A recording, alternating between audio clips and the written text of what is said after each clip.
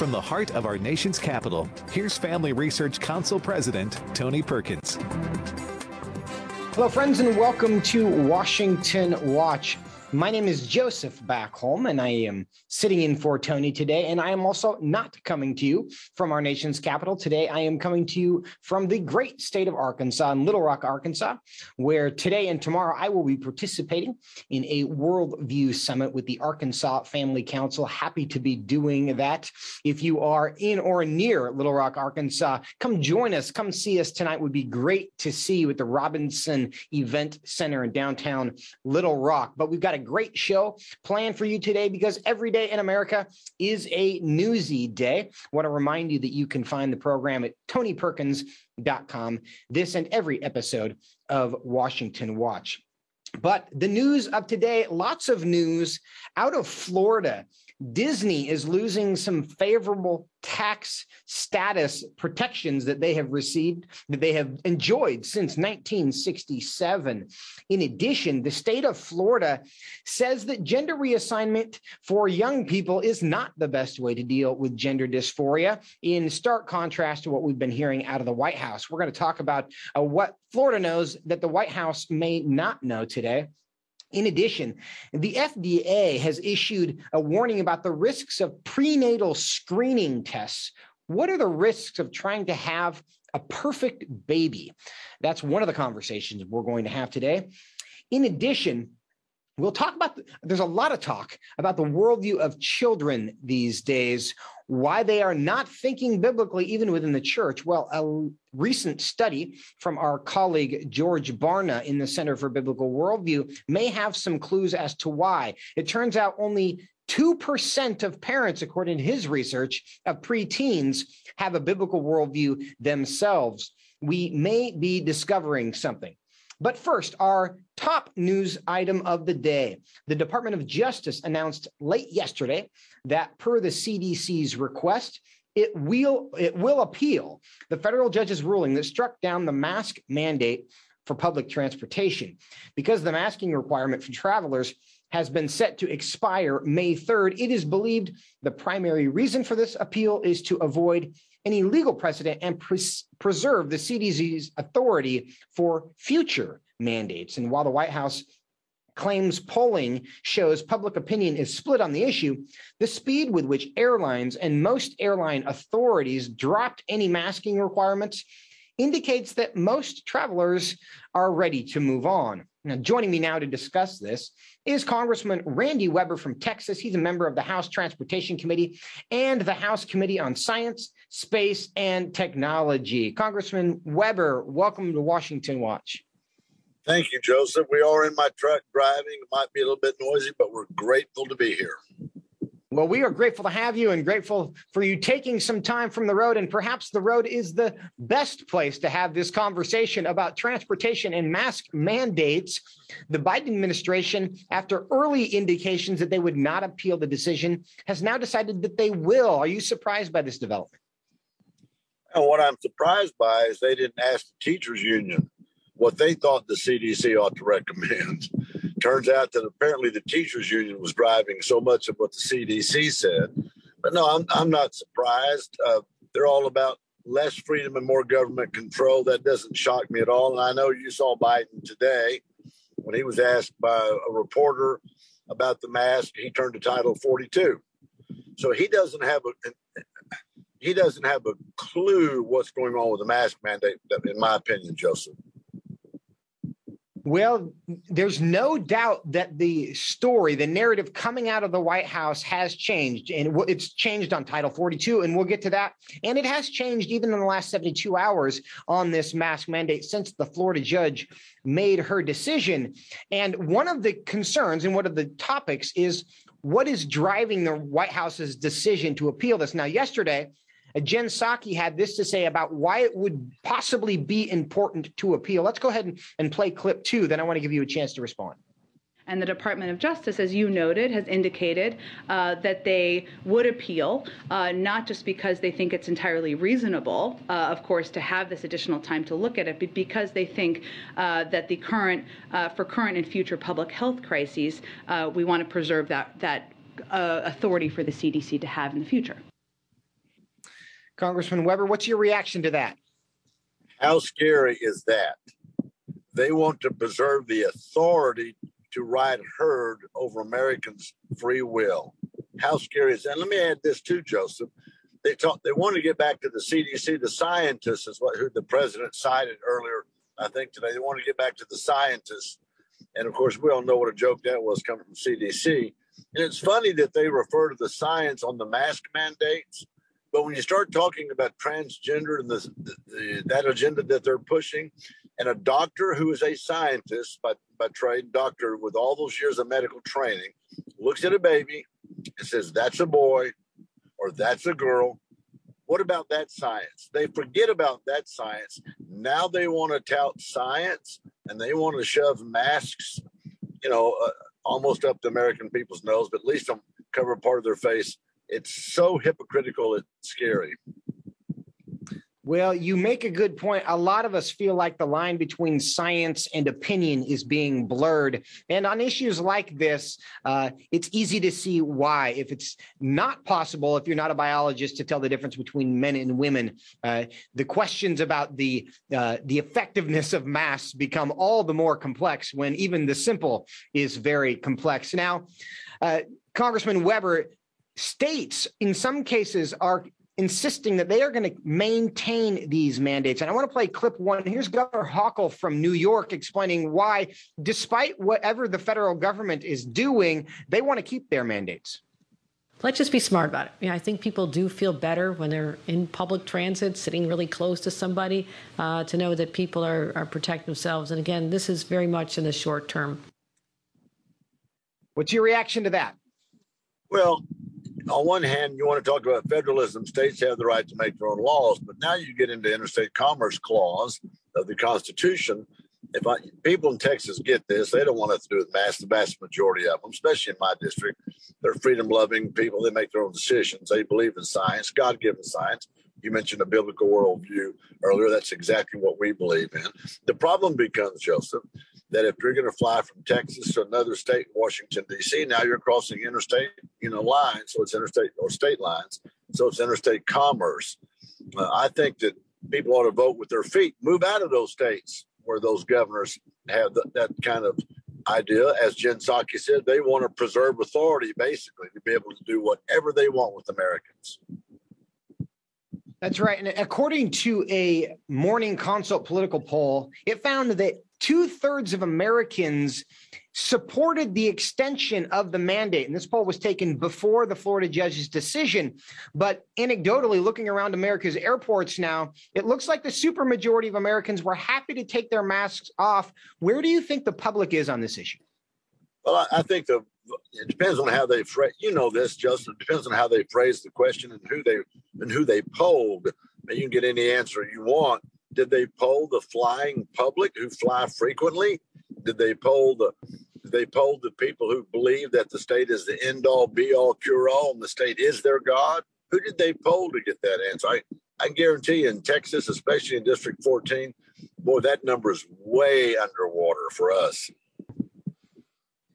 Well, I want to change the subject on you for a moment, if I can, to Ukraine. Today, the White House announcing an additional $800 million in military resources, another $500 in direct economic assistance to the Ukrainian government. Is this the right move? Is it the right move? I'd have to look at some of what they're requiring. Do they need to come back to Congress? We would love for the president to get Congress's approval on any spending. Obviously, this president is derelict in his duties. He's derelict in a whole bunch of different ways, too, but I won't go there. He should have been working on stuff when the Russians started amassing at the border. He should have been paying attention and getting assets moved. He should have not shut down the Keystone Pipeline. He should not have made an energy crisis over here. And, of course, then what did he do? He turns and blames it on Putin after he has shut down our Keystone Pipeline, which comes into my district, 840,000 barrels of oil a day. Remember, the Colonial Pipeline system last year got shut down by computer hacks.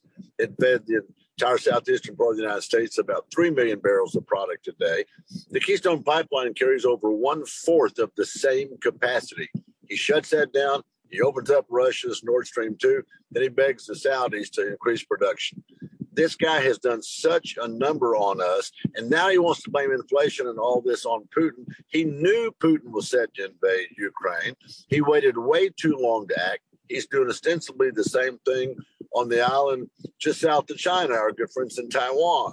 And so this guy just, as a commander-in-chief, he gets an F minus in my book. Well, Congressman, I know that there are a lot of Americans who feel the same way. And in fact, public opinion generally shows that he's underwater on a range of issues that might be influencing how he's handling the mask situation and the equivocation that he's happening. And now the last question I want to get, the last issue I'd like to get in with you is at the border. And this is President Biden talking about Title 42 and the border policy. That's clip 5. Let's go ahead and play that. No, what I'm considering is continuing to hear from well, first of all, there's going to be an appeal by the Justice Department, because as a matter of principle, we want to be able to be in a position where if in fact it is strongly concluded by the scientists that we need Title 42, that we be able to do that. But there has been no decision on extending Title 42. Congressman Weber, can you interpret that for the American people? I tell you what, yeah, it's called, you hear the term PC, politically correct. For him, it's pure confusion. That's his PC mindset, pure confusion. The stuff going on at the border, you know this, Title 42 was from World War II. We ought to be able to turn people away that come from a country where there's infectious disease, and that's a pandemic that we're experiencing. As you know, our great President Trump did that. He used that. They ought to be extending it. If you read back on Title 42, the law, Joseph, you'll find out that it actually gives the Surgeon General the power to make those decisions with, advising the president, if you will. I'm like, oh my gosh, I don't think they ever envisioned that we'd have such an inept president when that law was put into effect in 1944, I think. And so this guy's totally out of touch. Now, I have filed a bill, Joseph, that says if the 4 countries south of us, El Salvador, Guatemala, Nicaragua, and Mexico, don't start stemming the tide of people coming north, we shut off all of their foreign aid. That was filed, I don't know, my notes are on my phone I'm talking from, I think 10 days ago, give or take. Has right now originally 9 original co-sponsors. So we're starting to push that among our colleagues, say, look, and Greg Abbott had the right idea. Shut down the truck traffic from Mexico, make them pay at the border, and those Mexican governors, those states will pay attention. And now what I'm suggesting we do is we shut down all foreign aid to those 4 countries south of us until they stem that tide. Well, we look forward to following up on that and seeing if the White House is receptive to that, and certainly the rest of Congress as well. It is interesting that while the White House seems to insist that COVID is not over, therefore we still need federal mask mandates, they may be suggesting that COVID is over at the border because Title 42 exists to prohibit viruses from coming across the border, and they seem to not think that's necessary anymore. But we will continue to follow this story. Congressman Weber, we appreciate your time today. Thank you very much. Hey, thank you, Joseph. Appreciate what y'all are doing. Thank you. Stay with us. When we come back, lots of news out of Florida today. Disney's special treatment ending. We'll talk about it when we come back.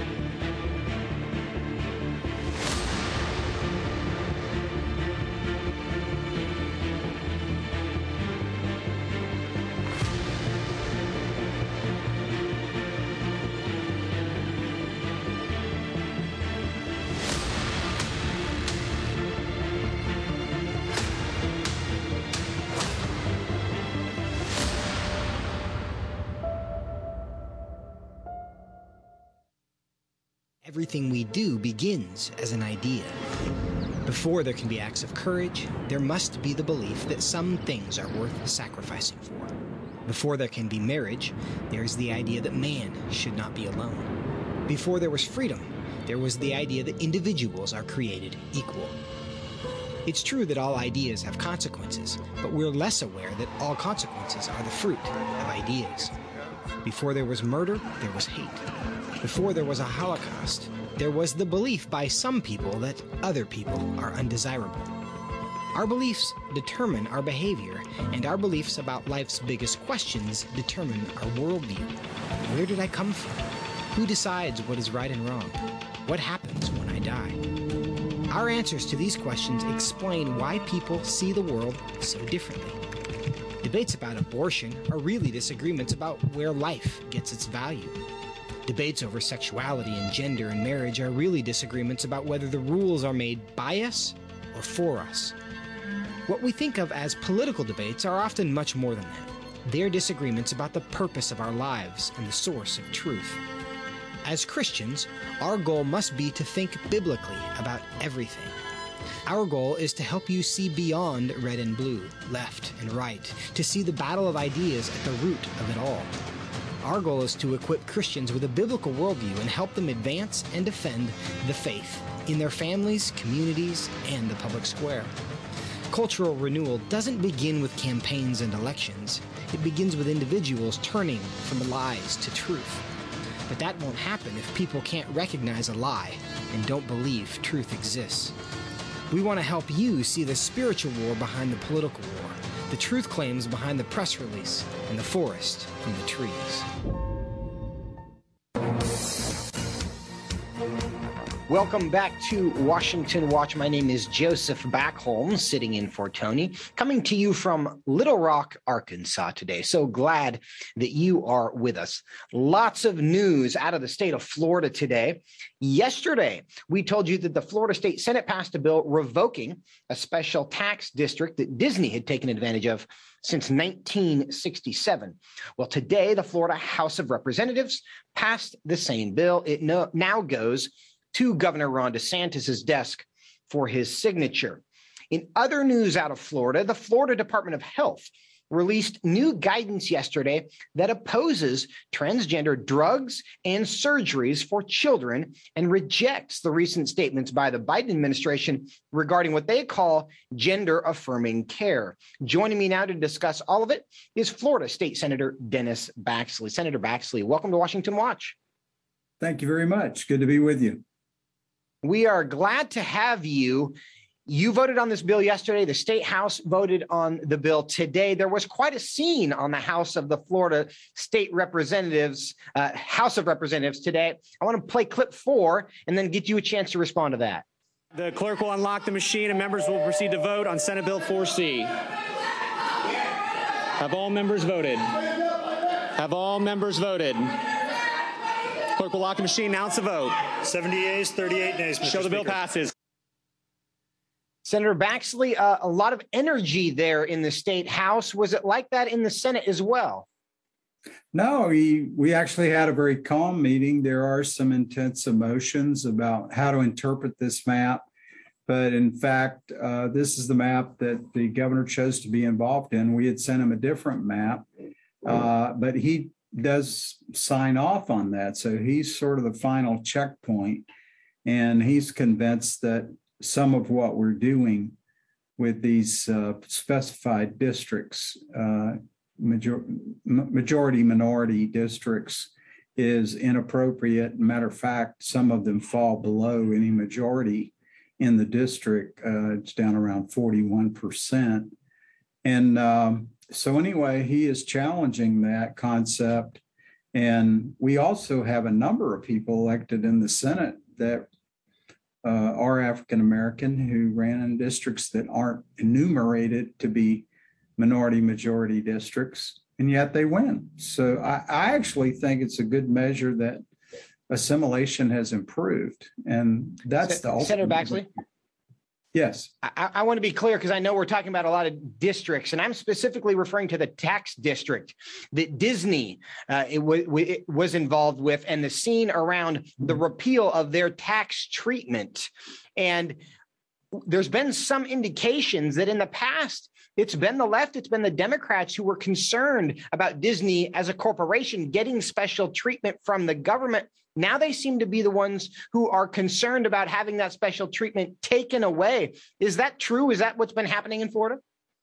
Yes. Well, this confrontation with Disney coming out and saying we should not have passed the bill and they were going to fight to have it repealed put us in a very awkward position with them. And so there was a review of what are the things that we do for them. They have thousands of issues. This is one issue, this bill, which has to do with just affirming that parents are in charge and they have a say in what they're exposed to at school, and that we would not teach these kinds of issues in kindergarten through third grade. And after that, it would be what is age appropriate by state standards. So this was the reaction a little bit late. I sponsored this bill.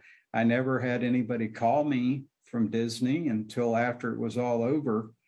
And then it was trying to kind of patch the gate because they knew they have a very unique situation with their community districts. And the way that worked out was that they were trying to attract Disney to Florida back in the 60s, 67. This thing is wide open. They answer to no local government. They have their own kingdom. They do their own permitting. They do their own planning. There's no one outside. They do law enforcement. They do all these things under this broad district, also emergency care.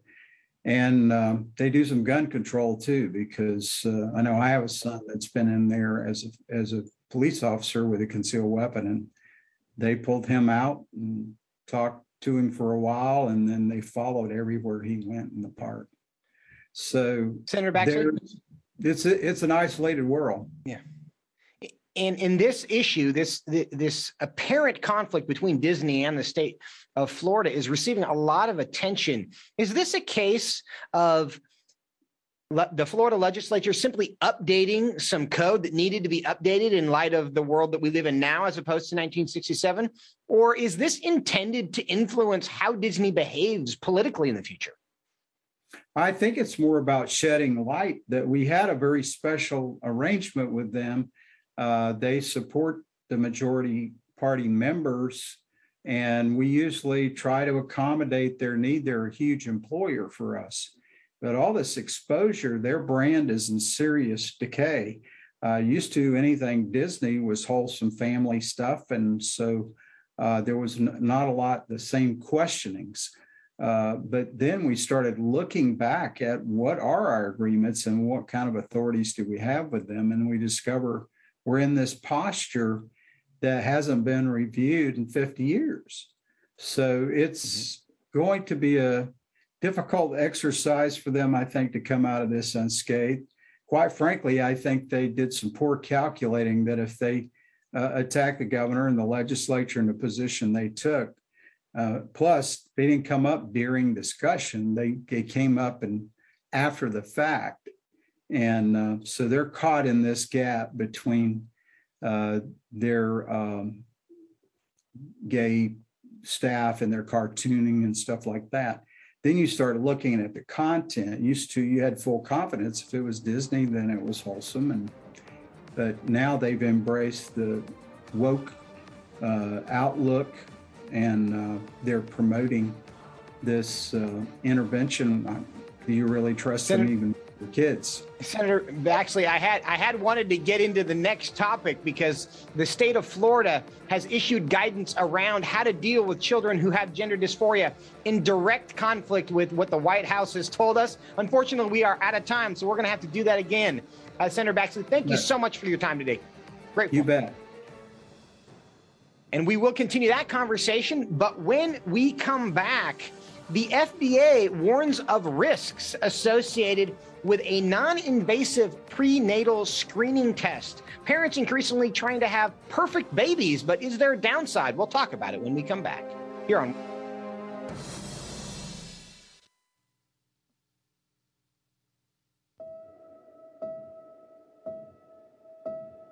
All of us are born with the desire to find truth and meaning. Where did I come from? What happens when I die? While our answers to these questions may divide us, we are united in our need for the freedom to answer life's biggest questions and make life's biggest decisions for ourselves. That's why religious freedom matters for everyone. Religious freedom matters because the powerful have long wanted to control those who are less powerful. Religious freedom matters because the freedom of those who are different is often threatened by those who believe different is dangerous. Leah Sharibu, a Christian teenager in Nigeria, remains a captive of Boko Haram for her refusal to renounce her Christian faith. Chinese pastor Wang Yi is serving a 9-year sentence for speaking publicly against the Chinese government. In Pakistan, Asif Pervez is on death row for allegedly sending a blasphemous text message. All of this because people in power decided different is dangerous.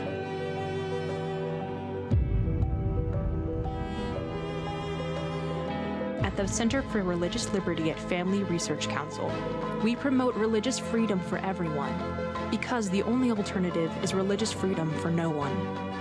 We encourage Americans and the American government to engage and advocate for the persecuted, and they do. We work every day to bring good news to the afflicted, to proclaim liberty to captives and freedom to prisoners. We do it because that's what Jesus does. We work to give freedom to others because we ourselves have been set free.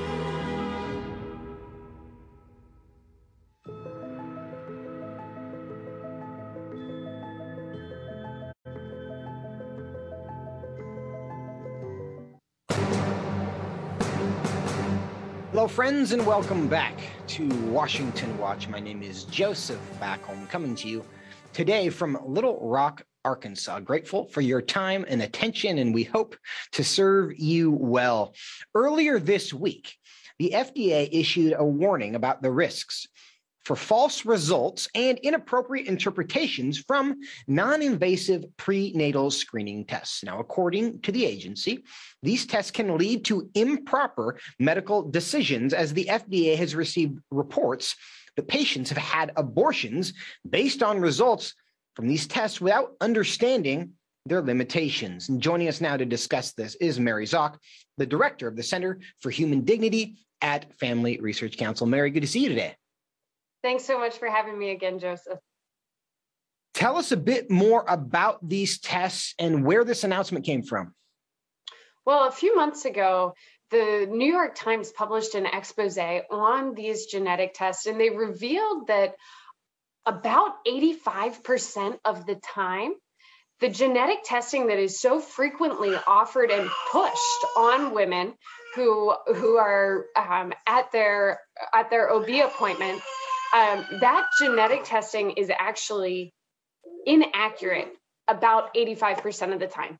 And this was really shocking to people because they've been told by these genetic testing companies, this is highly accurate information. This will give you peace of mind.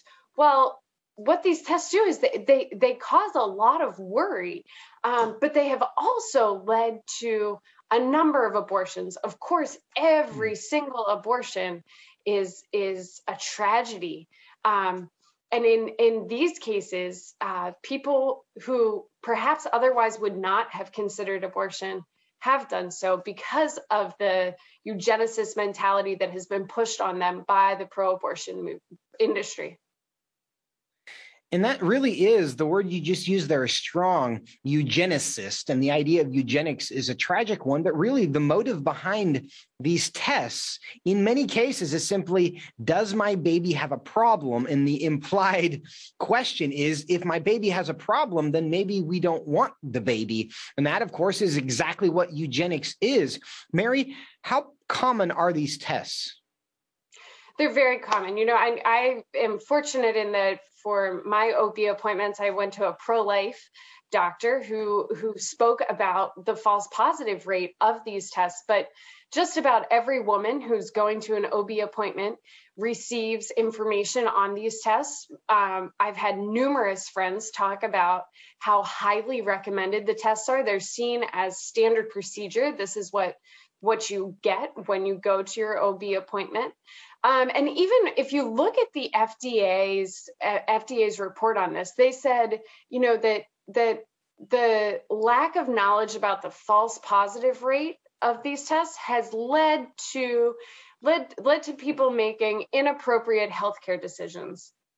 Well, what they're talking about is a decision to kill someone's child, and under the guise of this, formulating this to be an inappropriate healthcare decision is really just trying to steer away from what's actually happening here. Now, my understanding of these tests is that they are intended to be screening devices and not necessarily diagnosis tools. And one of the challenges is that they're being treated as a diagnosis rather than a screening device. For parents who may get a positive test about something that concerns them or alarms them, is there a follow-up that can be done to find out if, in fact, there's actually something to be concerned about?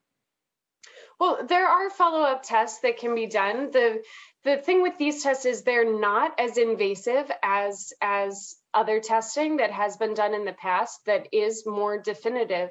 But, in the FDA's report, one of the things they say is these tests screen for rare conditions like DeGeorge syndrome. And if a child has that can lead to heart defects. It can lead to learning disabilities, difficulty feeding. Well, the FDA is essentially saying your child's future includes suffering. And what they don't say is that is true of every single child's future. We live in a fallen world. That's suffering is part of all of our lives.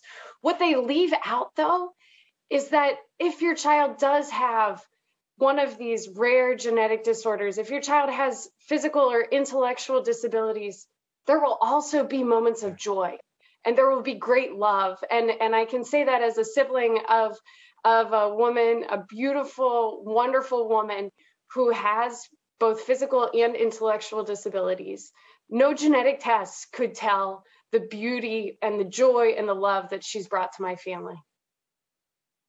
Now, Mary, it seems here this could be a light coming out of a dark place, because even the fact that we're raising the issue here, saying, well, we could make a mistake and abort a healthy baby, implies that aborting a healthy baby is a problem in some ways. And of course, we make the argument that aborting every baby is a problem. But is this an accidentally pro-life statement coming out of the Biden administration? Well, I think, as you said, Joseph, aborting every child is a tragedy. The fact that they have more concern for the abortion of a healthy child than they do for the abortion of a child who may have a genetic disorder shows the eugenicist mentality that has permeated our society. But at the same time, if it leads to more parents questioning these genetic tests, if it leads to more parents taking the chance that the test could be wrong, if it leads to fewer abortions, it is a good thing. And the FDA acknowledging that abortion can be bad is the start, I think. And Mary, sadly, we are out of time, so I've got to let you go. But thank you so much for being with us. Thanks for having me, Joseph. Stay with us. When we come back, is the reason that children don't have a biblical worldview because their parents don't? We'll talk about it. It begins here, and here, and here, every day. Before you stand, you need solid ground. Standing in a culture that wants you to surrender the truth won't work unless you have a firm foundation. At Family Research Council, we have that firm foundation, and you can find us standing. We stand for the value of all human life. We stand for the right of families to flourish. And every day we stand for your freedom to believe and to live out those beliefs both at home and abroad. We work with government officials, educating them on the issues from a biblical worldview. And when necessary, we hold them accountable. We equip Christians across America to be informed and to take action in their communities. With our daily radio program, television appearances, and vast online presence, we reach people where they are. We envision an America where all human life is valued, families flourish, and religious liberty thrives. And that won't be realized if we're not standing. Stand for faith. Stand for family. Stand for freedom. Stand with us at FRC.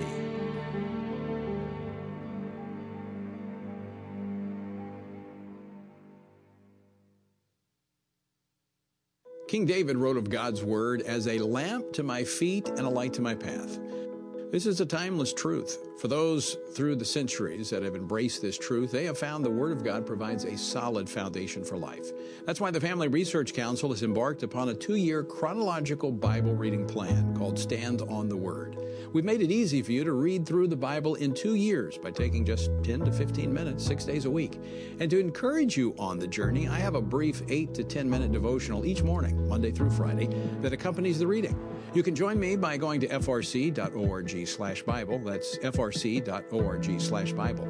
Or you can join me on my Facebook page, Tony Perkins, each morning at 8:44 Eastern Time. Again, the website, frc.org/Bible, or on Facebook at Tony Perkins. Join us, and together we will stand on the Word.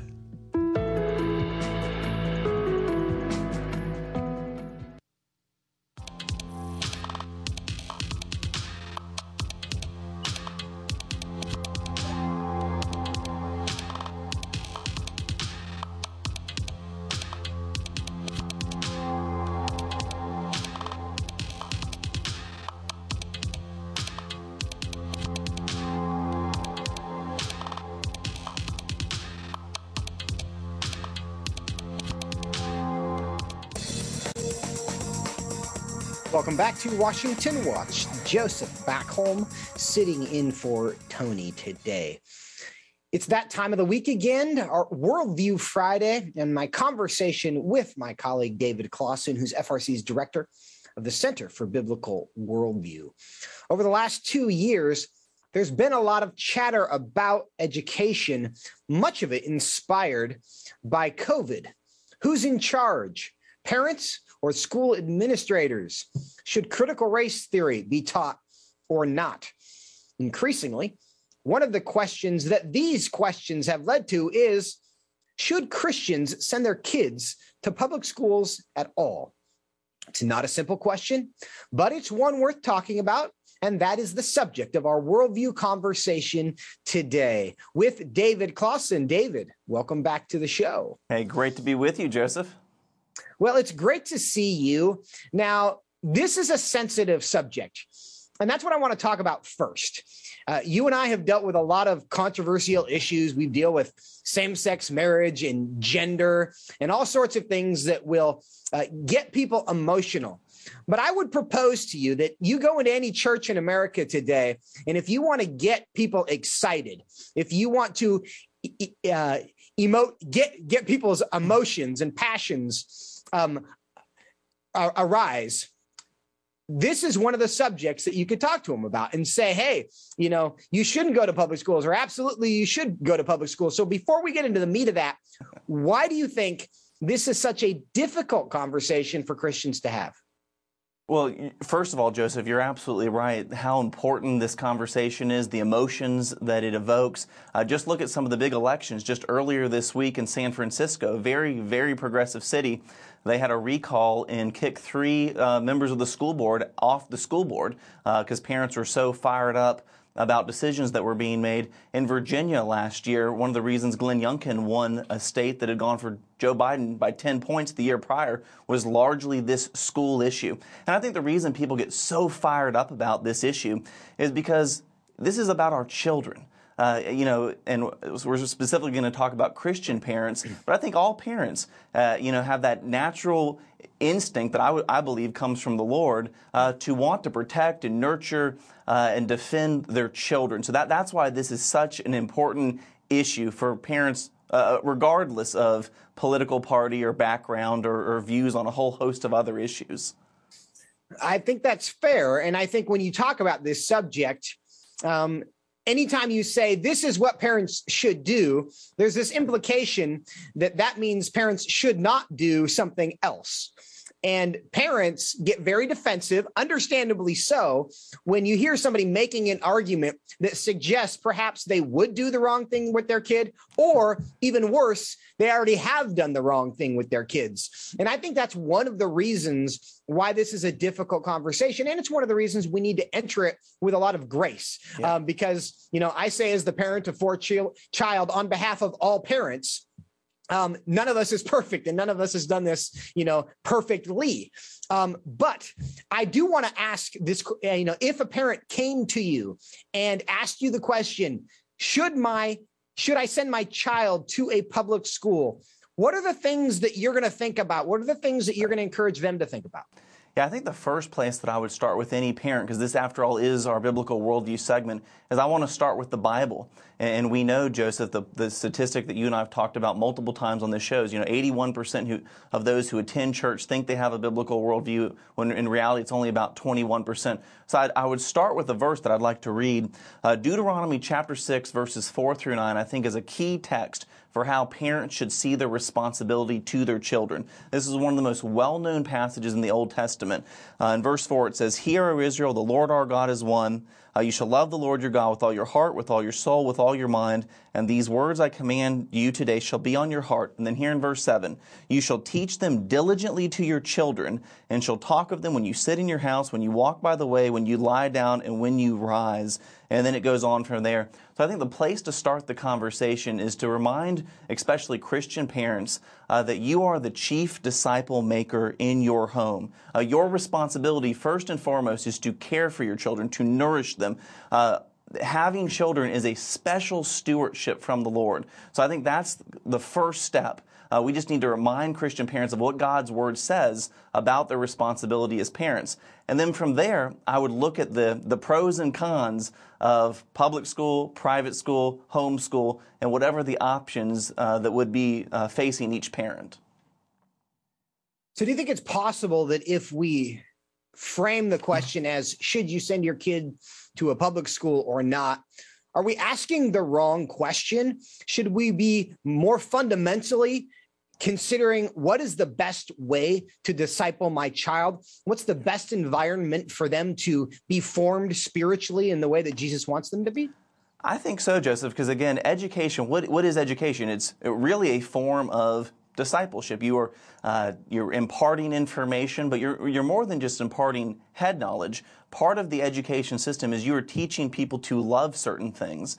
There's a morality, there's an ethics that is intertwined with education. Right before we came on the show, I just Googled pros and cons of public school just to see what showed up. And most of the things that were there was, one of the pros is that it's free and that teachers have to have credentials and that there's opportunities for extracurriculars. And I think all of those things are important things to think about. What does your family value? What's important? But I do think, first and foremost, if I'm a Christian parent, I'm thinking about the education of my child in terms of discipleship and in terms of forming their loves. And so I do think that's probably a helpful way to even just approach the conversation from the beginning. I think that's wise. And the point that you've made that I'll underline again here in the way we think about this, because I want to make sure we are asking the right questions, in part because it's so emotional, and in part because it's so important. The job of Christians, of course, is to fulfill the Great Commission, and that is to go out into all the world and make disciples. And when you're a parent, the first person or the first people that you have the obligation to make disciples of is your children that God gives you, right? And that's part of what you read there out of Deuteronomy chapter 6. So the question we have to ask is, what is the best way to make disciples of our children? How would you evaluate that question given the options? And you mentioned them. There are government schools, there are public schools, homeschooling is an option that people are increasingly choosing. How would you evaluate the question of what's the best way to make disciples among those options? Yeah, I think each option does have some things going for it, some things that parents should think about deeply. homeschooling, I think, is a wonderful option for so many families because you can control the content. You can control exactly what the children are learning, the lessons. You can walk through it. You don't have to worry about bad influences in the classroom.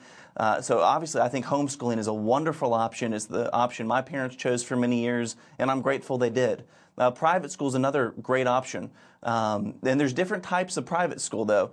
There are classical schools, there's private Christian schools, and all private schools are not created equal, Joseph. Let me just read one. There's actually an article that came out just a couple days ago highlighting the National Association of Independent Schools. This is an organization that provides guidance to 1,600 private schools K through 12 in the United States. And what they were doing, it was actually making sure that gender ideology was being put in every classroom. It was kind of an expose, undercover journalism that Breitbart did. But what they found out is that this information that this group was putting into 1,600 private schools was information where they were talking about as young as pre-K about bodies, about the body parts children are born with, if body parts is what makes you a boy or a girl, or whether it's feelings. And so I think we just we need to acknowledge not all private schools are created equal. I think that's important. And then obviously with public schools, we can talk about public schools, the government schools. FRC tracks things that the Biden administration are doing. There's a whole host of things that the Department of Education has done in the last year that, in my view, make public schools something that I would be hesitant to send my kid to a public school, knowing some of the things that the Biden administration is doing. But again, I do think every parent has to look at their own situation and take it to the Lord. Let's not take prayer out of this equation. We need to ask the Lord what you're calling us to do each and every year and be willing to evaluate that every school year. David, I want to take exception with one thing you said. You suggested there that when you homeschool, there are no bad influences in the classroom. And for those of us who have multiple children, I assure you that is not always the case, that there could be bad influences in the classroom at home as well. Now, my wife got her master's degree in education. And at a public university, the University of Washington, and Seattle, as we all know, is not a hotbed of conservatism or Christian values. And one of the things that she concluded, and she and I are frankly products of public education. We both graduated from a public high school. But she determined after finishing her master's degree, the thing that she concluded was that I'm never going to send my kid to a public school as a result of that. And that was an interesting takeaway for me. Do you think that the public school system has the same goals as parents who are trying to raise their children up in the fear and admonition of the Lord? Increasingly, no. And I would actually say a resounding no, especially over just the last year. And of course, that didn't just happen with the Biden administration. But Joseph, just a couple of things. Let me just be pointed. One of some of the major goals that you're seeing in public schools around the country under the auspice of the Department of Education is increasing gender ideology, that being put into the classrooms. Critical race theory. Again, that's in the news all the time. People say that it's not being taught. Well, we see example after example where it is being put into the classroom. But just let me just give you two examples of what's happening in our public schools, because I think a lot of people don't realize this. But after the Biden administration took office, 1 month into office, they directed through to the Department of Education that the Bostock decision, which is a decision that the Supreme Court came out with a couple of years ago, where they redefined the term sex. Now the Department of Education is saying under Title IX, sex is now to be understood as including gender identity and sexual orientation. On August the 2nd, just a couple of months ago, the White House actually released a fact sheet talking about how they're going to reopen schools. There's a lot of issues going on with COVID and mask and social distancing. With all of those health issues going on, they still felt the need to put out guidance, a comprehensive guidance on how Title IX enshrines gender ideology in schools. And one other thing, Joseph, President Biden successfully nominated Catherine Lamont as Assistant Secretary of the Office of Civil Rights at the Department of Education. She was confirmed 51-50. It took the vice president to block that tie. Now that she's in place, she is now overseeing the way civil rights is handled in the Department of Education. This is someone who, under the Obama administration, put out a Dear Colleague letter that said that boys who identify as girls should be allowed to use restrooms that conform to their gender identity. This is someone who, in that same letter, said that biological boys should be allowed to use the dormitories that girls are housed in on overnight school trips, and in this same letter that she put out said that teachers should use the preferred pronouns and preferred names of students in their class. Again, this is a person who is leading the Department of Education, appointed by the president, and let me just add, the Secretary of the Department of Education, Miguel Cardona, when asked in his confirmation hearing if biological boys should be allowed to compete against biological girls on sports teams, he could not answer the question. So again, to your question, what are the goals and the aims and the objectives of public education? Increasingly, it is not reading, writing, and arithmetic. It is gender ideology and other goals of the progressive left in this country. Parents do need to know that. Yeah. And I think operating with an awareness of the landscape that we're actually operating in is important, because those of us who are products of public education, many of us, and I will include myself in this, have very fond memories. I can't think of anything that happened. And now I went to a private Christian school early in my life, ended up graduating from a public high school, did my entire high school career in a public high school. And I honestly, when I reflect back on that, I can't think of a single moment where I was like, oh, that was terrible. That should have never happened. So I actually have pretty good memories of my public school experience. And so a lot of us who are now parents, we remember that and we think, oh, it's really not that bad. And I think one of the important things to realize for parents is how much the landscape has changed. And one other thing I'll say about this is that, as you've pointed out, it's not really a public school or private school situation. There are public schools that may be good partners with parents, because there are some towns in America that are mostly, those schools are filled with people that share our worldview. And there are private schools that are just as hostile as, downtown San Francisco or downtown Seattle or downtown Washington, D.C. public schools might be to Christian values. So it's not public-private. It's, are they good partners in discipleship or are they not good partners in discipleship? And I'll also say, as much attention as something like critical race theory and gender theory has gotten, we as parents shouldn't think about this in terms of, I just want to protect my kid from all the bad stuff while they're in school. I hope that we have a higher standard and that we really think about these years of education as opportunities to fill our kids with good stuff, to equip them with the tools they're going to need to not only withstand the darkness, but to push back against the darkness and make progress against the kingdom of hell. We need to be building soldiers who are capable of engaging in this battle effectively. And we only do that by asking the right questions and by partnering with the right people.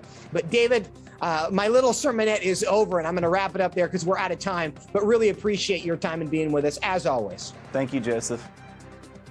And friends, that is what we got for today. Pray about your education situations. Pray for Ukraine, that peace would prevail, that lives would be defended. And in all you do, fear God and nothing else. We'll see you next time here on Washington Watch. Tony Perkins is brought to you by Family Research Council and is entirely listener supported. Portions of the show discussing candidates are brought to you by Family Research Council Action. For more information on anything you've heard today, or to find out how you can partner with us in our ongoing efforts to promote faith, family, and freedom, visit TonyPerkins.com. Also, to leave a comment about Washington Watch, call our watch line at 1-866-372-7234. That's 1-866-372-7234.